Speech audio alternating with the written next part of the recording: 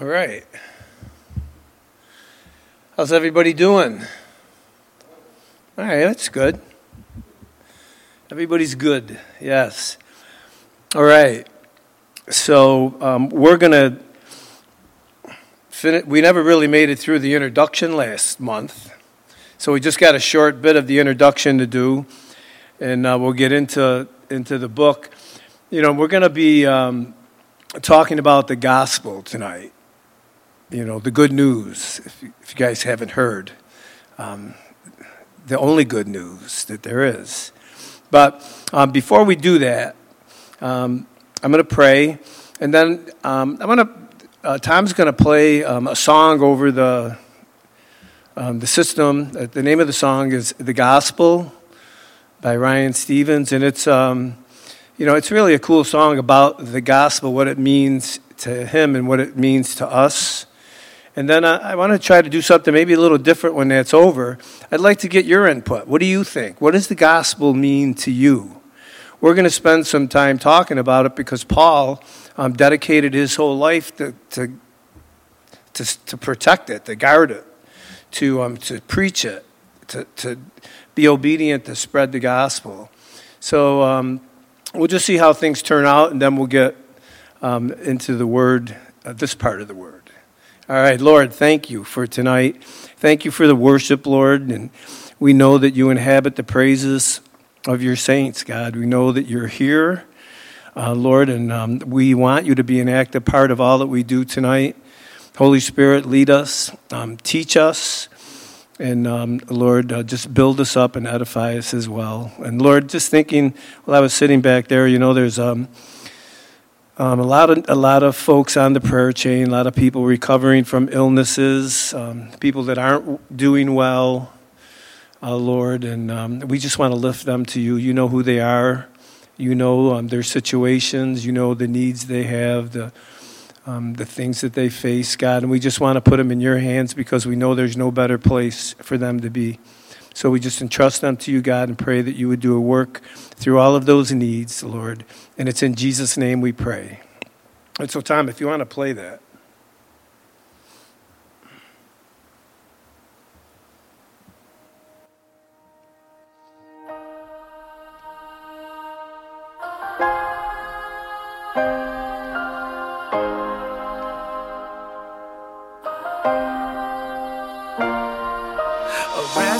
Generation, we're turning over every stone, hoping to find salvation in a world that's left us cold. Can we get back to the altar, back to the arms of our first love? There's only one way to the Father, and he's calling out to us. To the captive it looks like freedom, to the orphan it feels like home. To the skeptic, it might sound crazy to believe in a God who loves. In a world where our hearts are breaking and we're lost in the mess we've made, like a blinding light in the dead of night, it's the gospel that makes a way. It's the gospel that makes a way.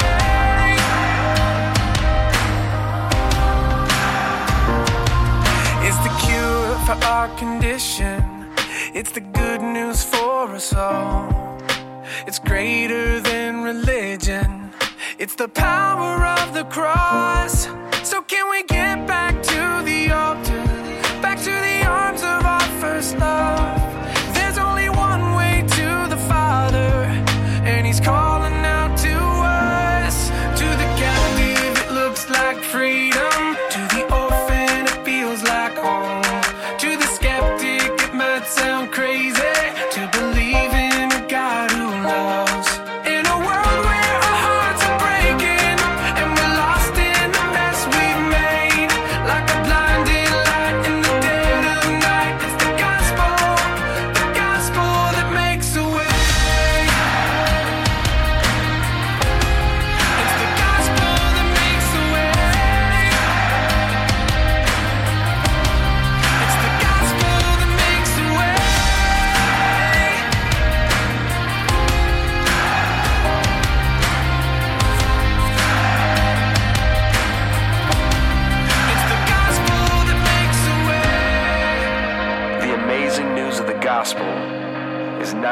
can receive Jesus into our lives, but that he's already received us into his.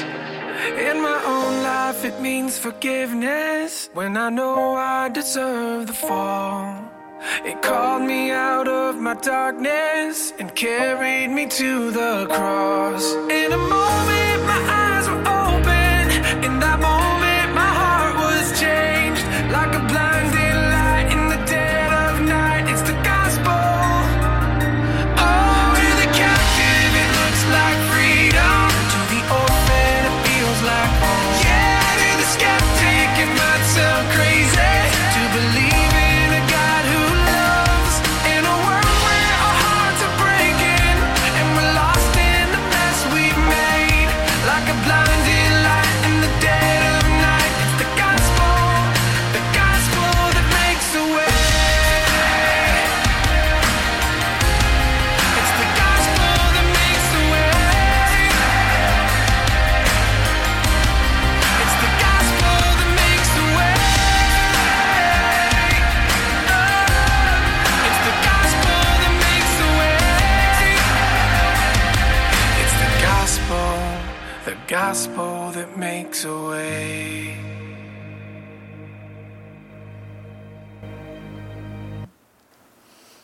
Amen. The gospel that makes a way.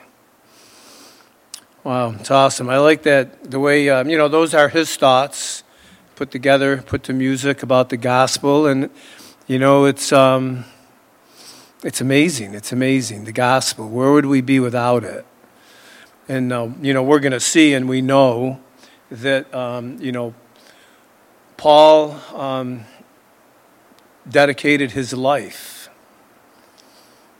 after he got saved to preaching the gospel, and eventually would give his life for the gospel.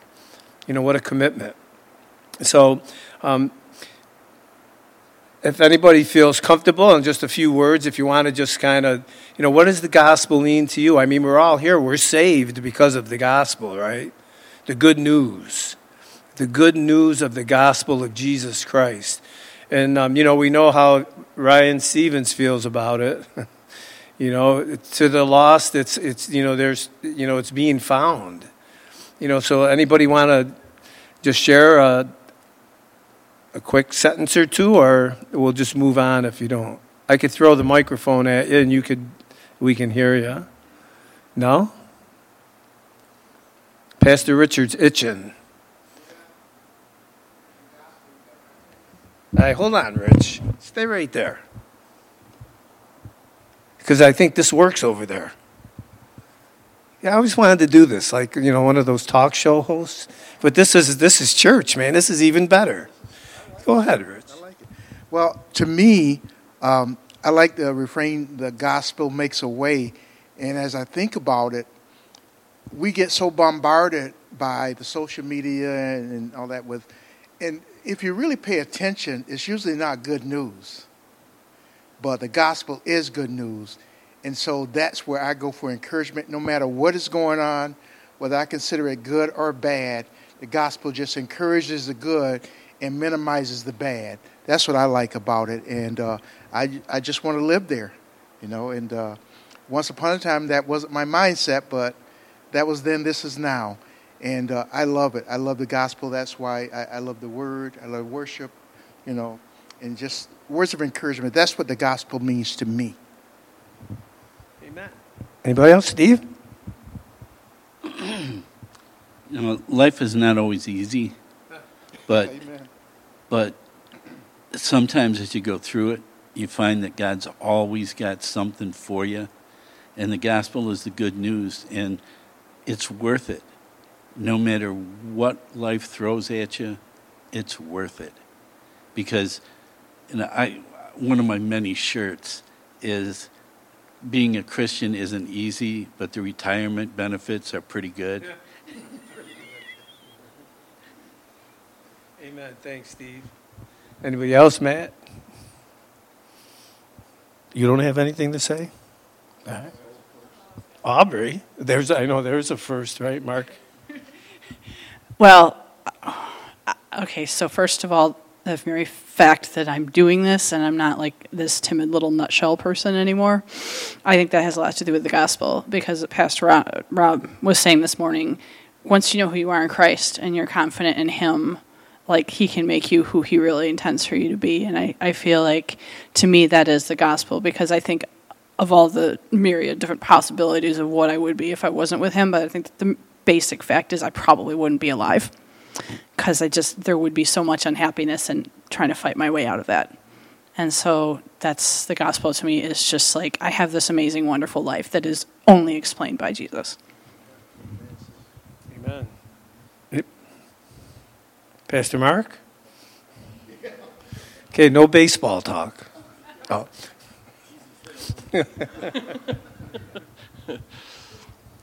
Yeah, so to me it's the account of what the good news that Jesus did to fix what was broken, and it is the only thing that can bring chaos out of order. So it's what makes things that don't make sense correct. It's the only thing that brings life and death, light and darkness, hope. Amen. Amen. Anybody else? Tom? Does this work back there? All right. To me, the gospel is my life, because every time I think about the gospel and I read the gospel, it's all about Jesus and what he did for us. But more than that, it's an aspiration of mine to be like him in this life and to latch on to him and follow him and keep him in my heart forever. And that's what that gospel means to me. Yeah, while we were yet sinners, he died for us, right?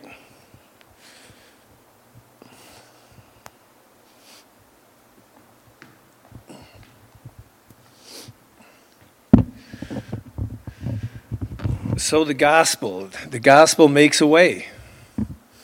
And that makes the way for us to get to Jesus, to get our life on track. So, praise the Lord. Hey, thanks for sharing, guys. And it's, the gospel, we're all different, right? But, it's the gospel that pulls us all together. And, it's, we go from being an individual, and God plugs us into the body of Christ. And we have different backgrounds. We all got here in a different way, a different avenue, if you will. But it was the gospel of Jesus Christ that saved us. And we're going to see as we get into Galatians that, Paul is just not going to let the Judaizers pervert the gospel of Jesus Christ. And, just a few, disclaimers or warnings. I might tend to repeat myself tonight. Some of this stuff Paul repeats because, it's the emphasis that he's putting on it and the point that he's trying to drive home. That this just isn't any other message. The gospel is from above. This isn't something that man concocted or came up with. The gospel is from above. It's from the Lord. So there was a few things that we didn't get to last time. We'll get those done, and then we'll move right into verse 1. But like I said, there's one thing, a phrase that'll be repeated probably throughout, is that, that kind of summarizes the subject in Galatians, and that's the truth of the gospel. The truth of the gospel, the reality of the gospel. Unlike Romans, which presents the gospel as an answer to universal human sinfulness, Galatians clarifies the gospel message against the subtle but ever deadly danger of works salvation, merit-based salvation. And I'm looking out, and I know I'm preaching to the choir. You guys know that you can't earn your salvation. So that doesn't get us off the hook, though, right? Ephesians chapter 2, verses 8 through 10. We don't work for our salvation, but one thing you can do is you can live it. Right? You can live out your salvation. You can live out your faith. Ephesians 2, verses 8 through 10, Paul says, For by grace you have been saved through faith, and not of yourselves. It's a gift of God, not of works, lest anyone should boast. For we are his workmanship, created in Christ Jesus for good works, which God prepared beforehand that we should walk in them. Salvation, we can't add to it. We can't take away from it. But there's comes a responsibility with it, right? As a believer, who do we represent? We represent the King, right? So there's some behavior involved in that. There's some conduct, right? For us, so we're saved by grace, but there's some expectations, and I'll kind of leave it there. You guys could sort that out. No sinner has ever been granted eternal life based on his works. Okay, to make matters worse, everyone who lives by such a confidence in works, guess what, is cursed. Right? Because no one can perfectly obey the law. We're going to see when we get to chapter 3 and verse 10, it says, For as many as are of the works of the law are under the curse. For it is written, Cursed is anyone who does not continue in all things which are written in the book of the law to do them. So with that said, to add works, rituals, or traditions, or the law to the message of what it takes to become a Christian is to overturn or to cancel out the good news. And Pastor Rob mentioned the traditions this morning. So we don't have to talk a whole lot about that. But, that, back in the first century, the Jews, really, the traditions were critical to them, very important. They put them above the scriptures in some instances. And if you've ever seen Fiddler on the Roof, right, that song, Traditions, right? He talks about the whole thing is about the traditions of the family, right? How they were just so important. But not when it comes to the gospel. The proper place of the law is to convict us of our sin, demonstrating to us the urgent need for the redemption provided by Jesus Christ. In chapter 3 of Galatians, in verse 24, it says, Therefore the law was our tutor to bring us to Christ, that we might be justified by faith. But after faith has come, that we are no longer under the tutor. There was a purpose for the law. Now that we're saved, we don't need to adhere to the law. So here's a question. What then is the basic gospel that Paul goes to such lengths to clarify and safeguard? And really to answer that is the only way we can be justified before God is by faith in Jesus Christ. Paul, like I said, is going to lay his life down to secure that. In verse 16 of chapter 2 of Galatians, it says, Knowing that a man, or no one, is not justified by the works of the law, but by faith in Jesus Christ. And we, it's pretty cool, Paul includes himself, and we have believed in Christ Jesus, that we might be justified by faith in Christ, and not by the works of the law. For by the works of the law, no flesh or no one shall be justified. So Paul emphasizes the point over and over and over again. Faith in Christ, nothing more, nothing less. It's all about Jesus. It's all about Jesus Christ and the cross, the gospel of Jesus Christ. Paul underscores faith in Christ because the controversies in Galatia raged around the reception of the gospel in the lives of new believers. and think about, what really is going on here. You guys remember we talked about this last time in Acts 13 and 14, Paul's first missionary journey. They go back to Antioch, and they're just fellowshipping with the church, and in comes these Judaizers adding to the gospel. And that just Paul wasn't going to stand by for that. They go down to Jerusalem. The Jerusalem Council settles the issue, and of course that issue was settled in a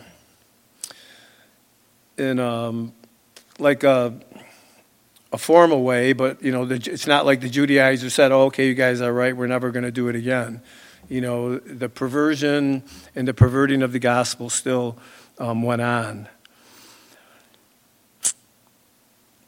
All right, so Paul in different ways describes this life of faith that we see in verses 5 and 6 of chapter 5. Paul says, "For we through the Spirit eagerly wait for the hope of righteousness by faith. For in Christ Jesus neither circumcision nor uncircumcision availeth anything, but faith working through love." So not only is justification by faith alone, but so is sanctification.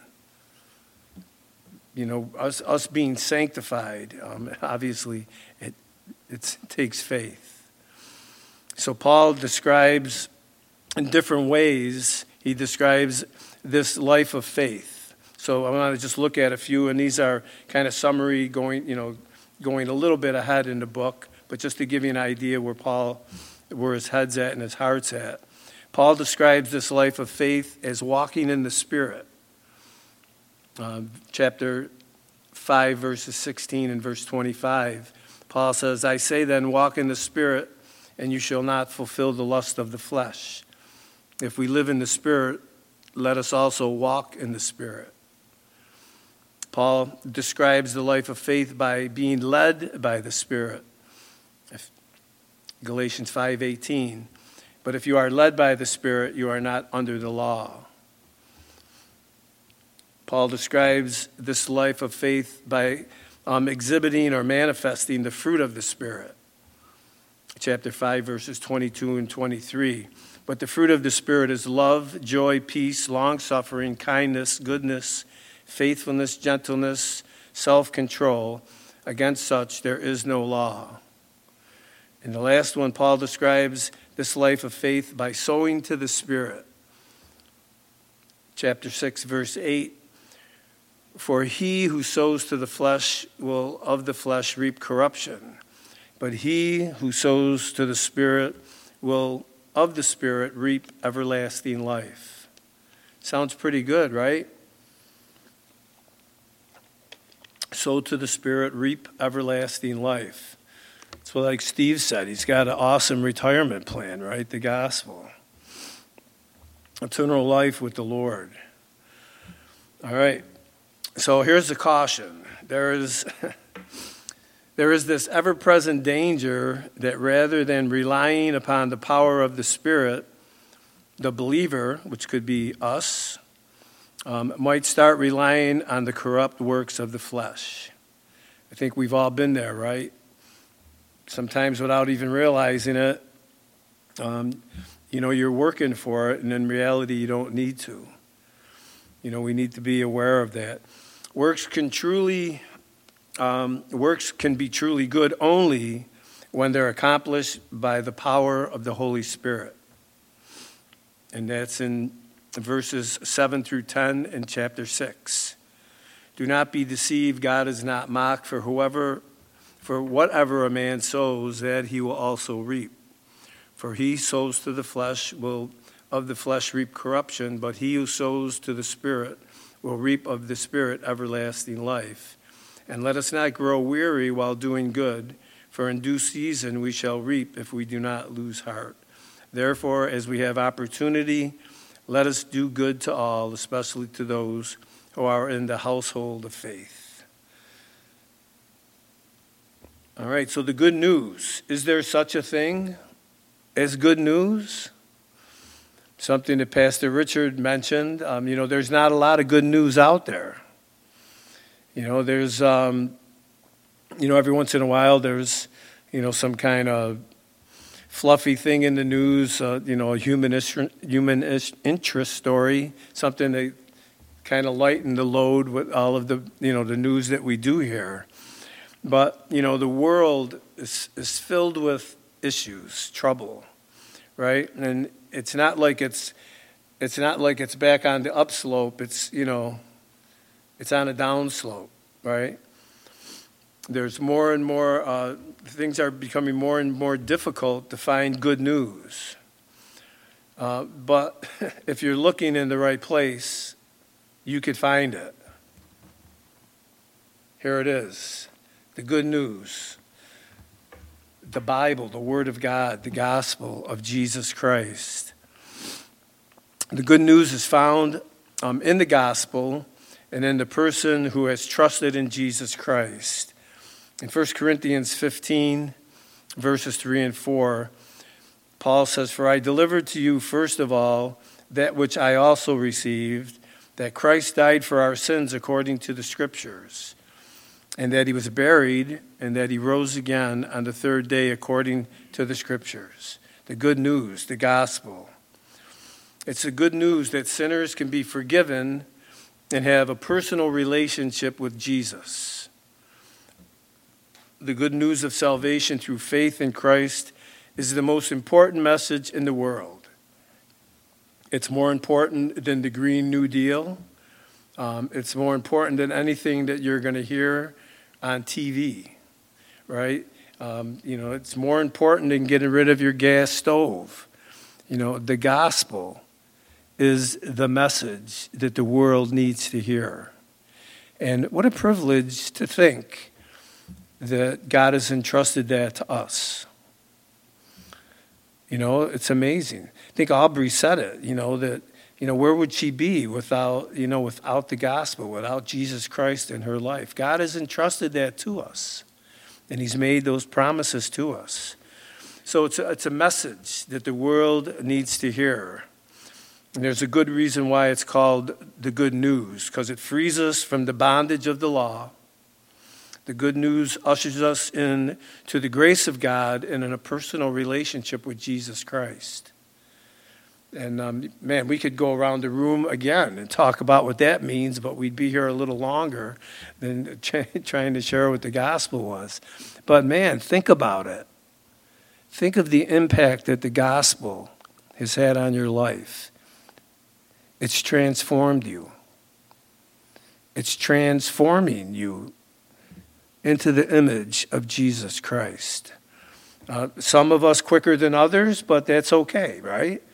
I mean, we're all headed to the same place. So it's the gospel.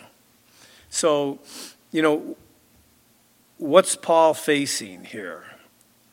Paul is facing these false teachers who were infiltrating the church in Galatia and other places. These are the churches that Paul had planted. So I don't know if this would even... Well, I mean, these churches in Galatia were special to Paul. I mean, these were, on his first missionary journey. I guess the best way for me to explain it, when I first got saved and I started meeting other Christians, there was just something about it. Or if you're someplace and you meet somebody and you find out they're a believer, there's just like that connection, right? And all of a sudden, like your family. This is Paul's family. These are churches that he came. One of these churches stoned them and dragged them out out for dead, right? But still, their family. He what did he do? He went right back in. He loved these folks. He loved these people because he knew that God had called him to minister to them, and the message that he brought to them, the gospel, set them free. Set them free from the bondage that they were in to sin, whatever kind of sin it was. And now, here comes these Judaizers that are trying to pervert that gospel, that message. They're trying to pull them away, literally coming to try to pull them out of the arms of Jesus, if you will. It's like, get out, you're coming back here. No. And Paul is saying, oh, no, that's not going to happen. And, guys, that's the kind of heart we need to have. Because the reality is, without the church being that voice, how is the world going to hear that there is a way? That there's a way out of the mess that they've made of their life, out of the mess that they see in society. I think Aubrey said it, that, there was no hope without Christ, the way things were going. People are lost. And God wants us to have this kind of heart to where we're going to stand in the gap. And we're going to share the gospel, and we're going to get the word out, regardless of what it's going to cost us. These Judaizers, they were teaching the 3 rules of religion, the 3 R's: rules, regulation, and rituals. That's religion. That's religion.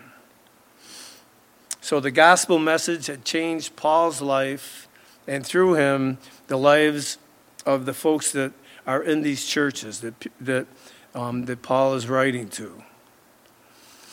So the message is being under attack. And Paul was out to defend the truth of the gospel, and Paul would die before he would let the legalist infect the church. And that's really what heresy is. It's an infection. It's an infection in the church. It's an infection. It's infecting the truth. They're trying to. Okay? So as we read Paul's letter to the Galatian Christians, we can tell immediately, right from the very beginning of Paul's letter, we're going to see that something is radically wrong. Because Paul doesn't open this letter with the usual praise to God and a prayer for the saints. Paul doesn't waste any time. He's about to engage in this battle for the truth of the gospel and the liberty of the Christian life. So he's not going to ease into this. He's going to jump right in. And I don't have to tell you guys, the stakes are high, right? Paul's got, he's just got to get to the point. So let's get into the first couple verses, and I'm not sure how far we'll get tonight, but we're not in a hurry. If the rapture happens, we can finish this in glory, right? I think we'll understand it a little bit more if that were the case, but all right. So Paul, an apostle, not from men nor through men, but through Jesus Christ and God the Father who raised him from the dead, and all the brethren who are with me, to the churches of Galatia. So we all know Paul. We talked about that when we kind of read through Acts 13 and 14. Acts 9, we saw how Paul got saved, and miraculously. And he's going to drive that point home, that about how he got saved. And right from the very beginning, he says, Paul, an apostle. So Paul insists that this call as an apostle was a divine call. Right? What does he say? Paul, an apostle, not from men, nor through men, but through Jesus Christ and God the Father who raised him from the dead. Paul is dealing with it right up front. These guys are saying that Paul's a fraud, that Paul got this message, maybe snuck up to Jerusalem and talked to the apostles, or, got this message from somewhere, but it certainly wasn't the right message. So they're really calling his credibility, his authority to deliver the message into question. So the first verse, he's telling them right there, I'm not an apostle because Peter laid his hands on me. I'm an apostle because Jesus knocked me off my donkey on the way to Damascus. That's why I'm an apostle, not because somebody told me this stuff, because Jesus ministered to me. He taught me. So I am an apostle. I fit the credentials to be an apostle. So Paul's he's not wasting any time with these guys. An apostle is one who was sent with a commission. And the 12 apostles were sent out by Jesus. Part of being an apostle was witnessing the resurrected Christ. And obviously in chapter 9 of Acts, Paul meets that criteria. Not from men, but through Jesus Christ. That's so awesome. Paul defends his apostleship. And, I'll take some spiritual license here. Because how many times have you said something where, you're sharing the gospel and somebody says to you, how can you say that? I mean, did you go to Bible school? Did you, this is all we're talking about. We're not saying anything new. When we share the gospel, when we share the word of God, we have the same, I'm not going to talk about apostolic authority or whatever, but you know what? God has called you to do it, right? So God has called you to be that minister. And, we need to have confidence in that. If we believe that the gospel is the way, and that Jesus is the way, the truth, and the life, and that that's true, and we know that that's what people need to get saved, that's what people need to prevent them from dying and dropping into hell, then we should be confident and bold with that. Not cocky, not rude, but confident. To look somebody in the eye and tell them that Jesus loved them so much that he died for them.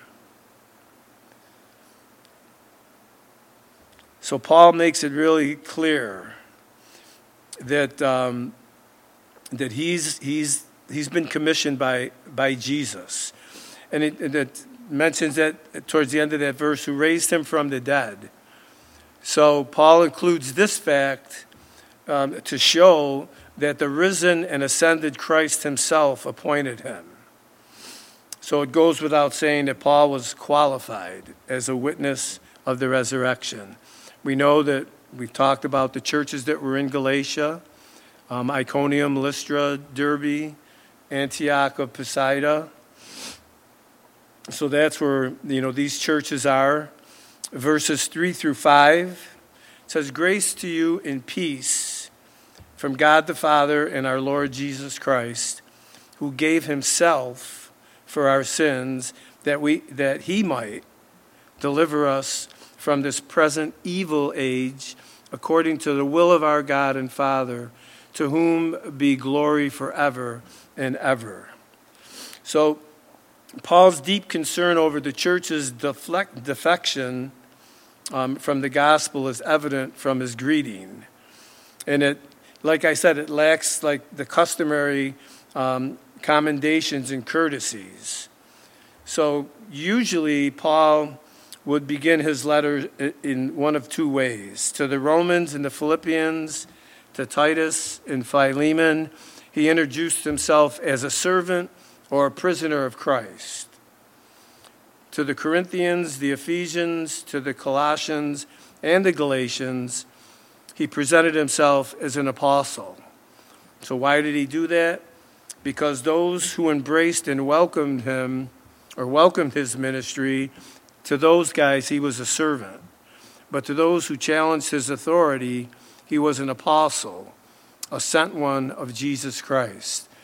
Paul really has to, and Paul was always the least of, right? Paul never, he wasn't a braggart or whatever, but he's really has to establish his position, his authority in this particular instance, and that's what he's doing. So he starts out, and it's, grace and peace, grace to you and peace.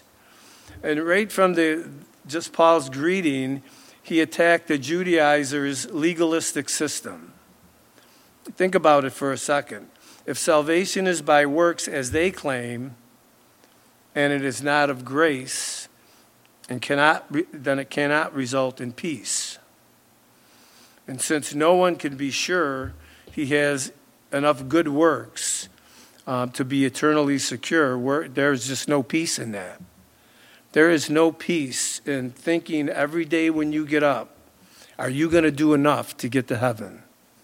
Am I going to do enough to please God? So right from the beginning, obviously, this is kind of an obvious statement. Paul is just so led by the Lord. I mean, just the way he's addressing these guys, even in, his greeting, he's kind of giving them a little nudge about the whole thing about grace, because they're saying it's not about grace. It's about works. You can be a Christian Gentile, but you got to give in to the law of Moses. You got to follow the traditions. You can have Jesus, but we got some other stipulations that you're going to have to follow. And Paul is saying, no. That's not going to work. There's, outside of Christ, there is no assurance for anything. And, when I found out that, that I was saved by grace, that was, whoa. It took me a while to kind of digest it. You mean I don't have to, there's not something I got to do. This is all I have to do is just confess the Lord in my life and, just follow him. We were all brought up, right? There was always, you had to do something, do the dishes, make your bed, whatever. You had just to get into good graces of mom and dad, right? Don't talk back. You were doing something, all right? So, but now it's amazing, wow, I'm set free from all of that. All right, let me get back on track. All right, verses 4 and 5. And it says, who gave himself for our sins, that he might deliver us from this present evil age, according to the will of our God and Father, to whom be glory forever and ever. Amen. And that's how Paul closes out his greeting to the church. But boy, it's quite a bit there. Who gave himself for our sins. No one can avoid sin by human effort or keeping the law. Nobody can. And Paul is making that point. For he gave himself for our sins. All right, that he might deliver us from this present evil age. Romans 3:20 tells us, therefore, by the deeds of the law, no flesh will be justified in his sight, for by the law is the knowledge of sin. Therefore, sin has to be forgiven, which Christ accomplished through his atoning death on the cross. Galatians 3:13 tells us, Christ has redeemed us from the curse of the law. Let me read that again. Christ has redeemed us from the curse of the law. Doesn't that kind of get little goosebumps? When you think that think about that. He's redeemed us from the curse of the law. He's redeemed us. We're redeemed. And having become a curse for us. For it is written, cursed is everyone who hangs on a tree. So it's just amazing when you take the time to just read through this first chapter. And I didn't get too far out. I asked you guys to read the book a couple times between now and our last time. I was stuck in chapter 1, just kind of reading it and just following, all of the different little rabbit trails that you can get on.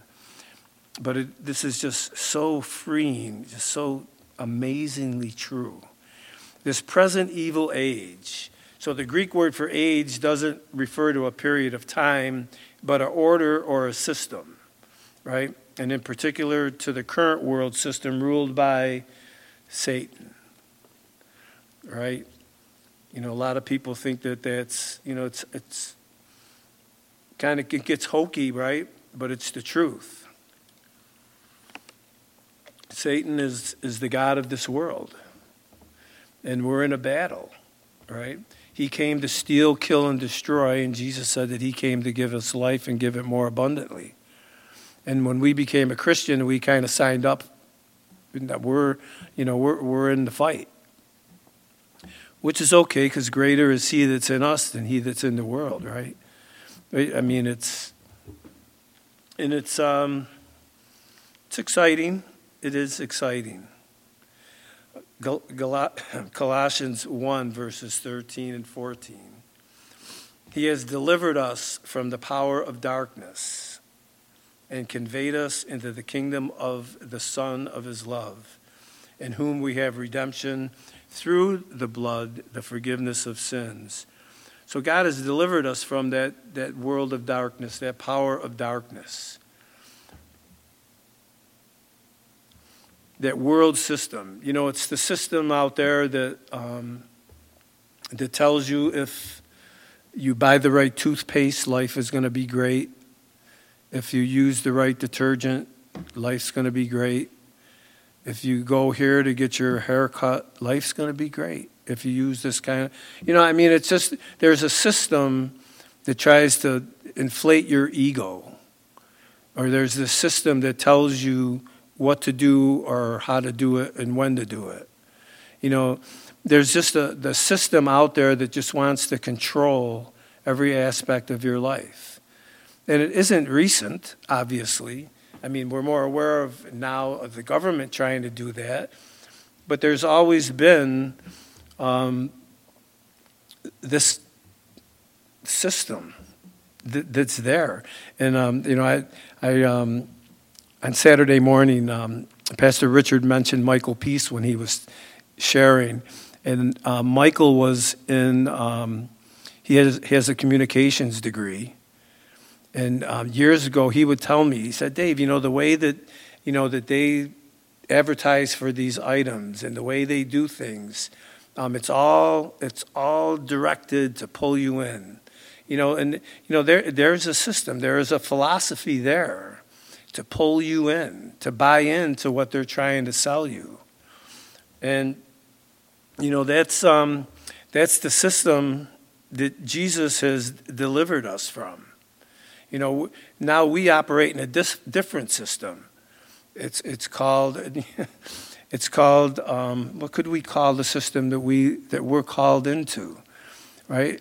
Christianity. We're called into a relationship with Jesus Christ, the family of God. We function in a realm that is totally different than the world, right? Jesus Christ is our King. He's the one that we follow. The Word of God is the book that we rely on. This is our standard of truth. So, this is where we get our marching orders. This is really our guide for life. A totally different system, different ideology, to say the least. This, the Word of God as opposed to the world. So the world changes, we know, right? Every day. The philosophy changes, but the Word of God is consistent and true. It almost makes it easier to make that choice of who to follow. The world system has nothing to offer us. It makes promises that are just empty. 1 John chapter 2, verses 15 through 17 says, do not love the world. And I took the liberty in parentheses, at least in my notes. So I read it this way. Do not love or do not have a loyalty or a commitment to the world or to the things in the world. If anybody loves or has a loyalty or a commitment to the world, the love of the Father is not in him. For all that is in the world, the lust of the flesh, the lust of the eyes, and the pride of life, is not of the Father, but of the world. And the world is passing away and the lust of it. But he who does the will of God abides forever. Boy, what a difference. There's a definite end in living for the world, right? But there is no end serving God, right? Because he who does the will of God abides forever. And in Romans 12:2 it says, do not be conformed to this world, but be transformed by the renewing of your mind, that you may prove what is the good and acceptable and perfect will of God. So important for us to see the difference, to see the difference. Don't be conformed to the world. And that's exactly what the church in Galatia was doing. They were buying into what these heretics were saying. They were leaving, they were deserting the gospel for a lie. And it was subtle. And they bought into it. It's kind of scary to think that, but wow. So, who gave himself for our sins, that he might deliver us from this present evil age, according to the will of our God and Father. According to the will of our God. The sacrifice of Jesus for salvation was the will of God, designed and fulfilled for his glory. Ephesians chapter 1, verses 4 through 7 tell us that just as he chose us in him before the foundation of the world, that we should be holy and without blame before him in love, having predestined us to adoption as sons by Jesus Christ to himself, according to the good pleasure of his will, to the praise of the glory of his grace, by which he made us accepted in the beloved. In him we have redemption through his blood, the forgiveness of sins, according to the riches of his grace. Jesus' death fulfilled God's will. Hebrews 10, verses 4 through 10. For it is not possible that the blood of bulls and goats could take away sins. Therefore, when he came into the world, he said, and he quotes Psalm 40, sacrifice and offering you did not desire, but a body you prepared for me. In burnt offerings and sacrifices for sin you had no pleasure. Then I said, behold, I have come. In the volume of the book it is written of me to do your will, O God.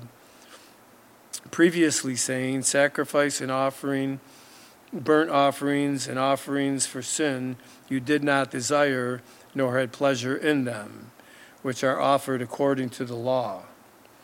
Then he said, behold, I have come to do your will, O God. He takes away the first, and that takes away as he abolishes. So he abolishes the first, that he may establish the second. By that will, we have been sanctified through the offering of the body of Jesus Christ once for all. Once for all. The gospel of Jesus Christ. Let's, well, you know what? I'll read verse 6 and 7, and then we'll stop there to give you something to think about. So Paul says, I marvel, and it's almost like, he's like shocked or taken back, that you are turning away so soon from him who called you in the grace of Christ to a different gospel, which is not another. And if I put in parentheses, there is not another. There's one gospel. There is one gospel. There is not another. But there are some who trouble you and want to pervert the gospel of Jesus Christ, or the gospel of Christ. So turning away is better translated deserting. So you got to try to think about this. Paul is shocked or just marveled. He can't believe it, that these people are deserting the truth. How they're deserting, they're turning away from him who called him. Who's him? They're deserting the gospel. They're deserting God. They're deserting Jesus. They're walking away. They're walking away. The form of the Greek verb indicates that the Galatian believers were voluntarily deserting grace to pursue legalism. Now that makes no sense to me at all. Does that make sense to you guys? When you think about that, how could they do that? But that's how deceptive and how subtle the enemy could be. And it's just so, it just drives home the point, too, of just how committed you have to be to the Word of God. Because these guys were fairly new believers, but they knew better. They knew the difference. There was some component here that was missing because they were led astray. They voluntarily deserted the grace of God, walked away from the truth of the gospel to go back into legalism. I mean, it's like getting out of Attica after 20 years and getting out the door and then saying, I'm going back. You know, I mean, it makes no sense. Just like it doesn't make sense when you look at some of the different ideologies that are out there today that make no sense at all, right? So there's nothing new under the sun. These guys really walked away from the grace of God to go back into bondage. And it's just, whoa, it's just crazy. The thing that the Lord kind of impressed on me in this, and when I say me, it was for me, and I wrote it down. He said, don't let this happen to you. You know, we can't think that we're above this. You know, we need to tread carefully sometimes because, you know, the enemy, he's a lion. He's out there. He just wants to destroy you. And, you know, he'll do it if he gets the opportunity. But staying close to the Lord. You know, we heard it, devotional time. We were talking about this Friday night and Saturday at the couples thing, being in the Word of God, praying, devotional time. You have to guard that. You have to guard that because you know what? That's our health. That's what keeps our minds and our hearts sharp. That's what gives us discernment. You know, those are all things that we need if we want to stay above the fray, if you will. If we, you know, where we don't want to, you know, we're not able to be pulled away. You know, it's being in the Word of God. It's fellowship. You know, being here at church, interacting with each other, praying for each other. You know, reading through the prayer chain, taking some time to pray. You know, there's so many things that we need to work on. And Paul says it's, you know, so soon, it was quick, it was easy for them to desert the faith.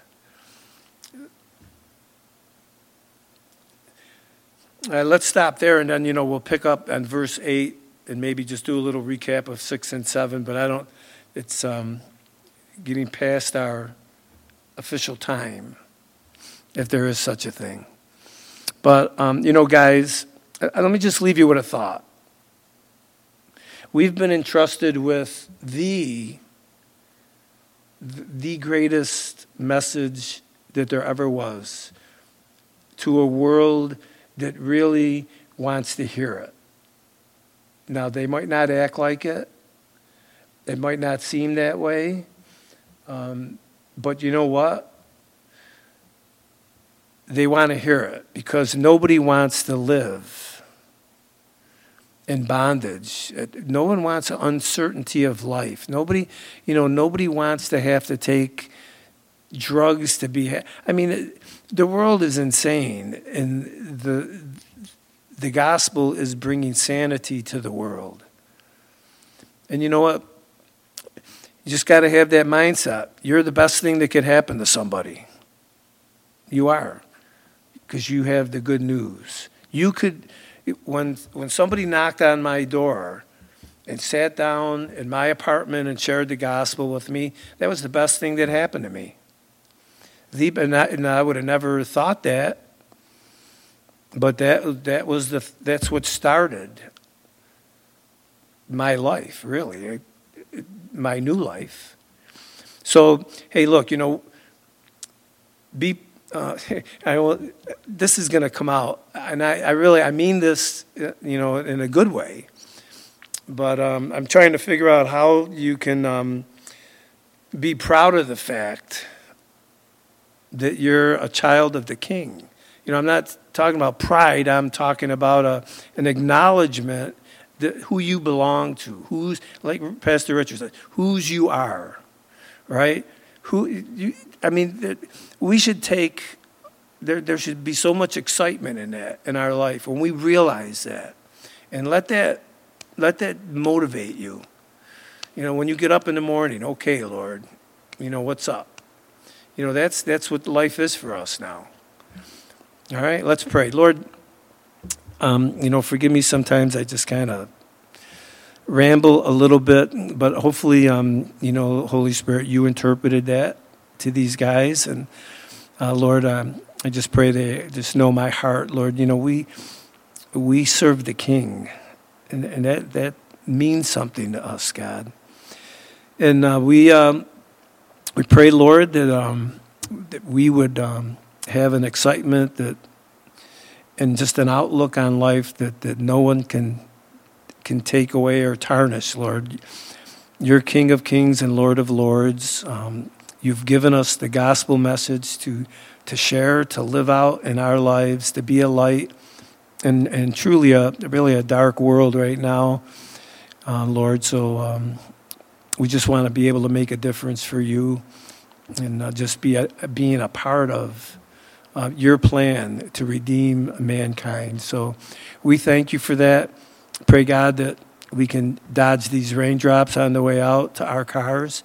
Just pray for traveling mercies, Lord, as we go home, and that these things would resonate in our lives, that we would look at Paul and his commitment to the word, to the gospel, his willingness to die for the cause of Christ.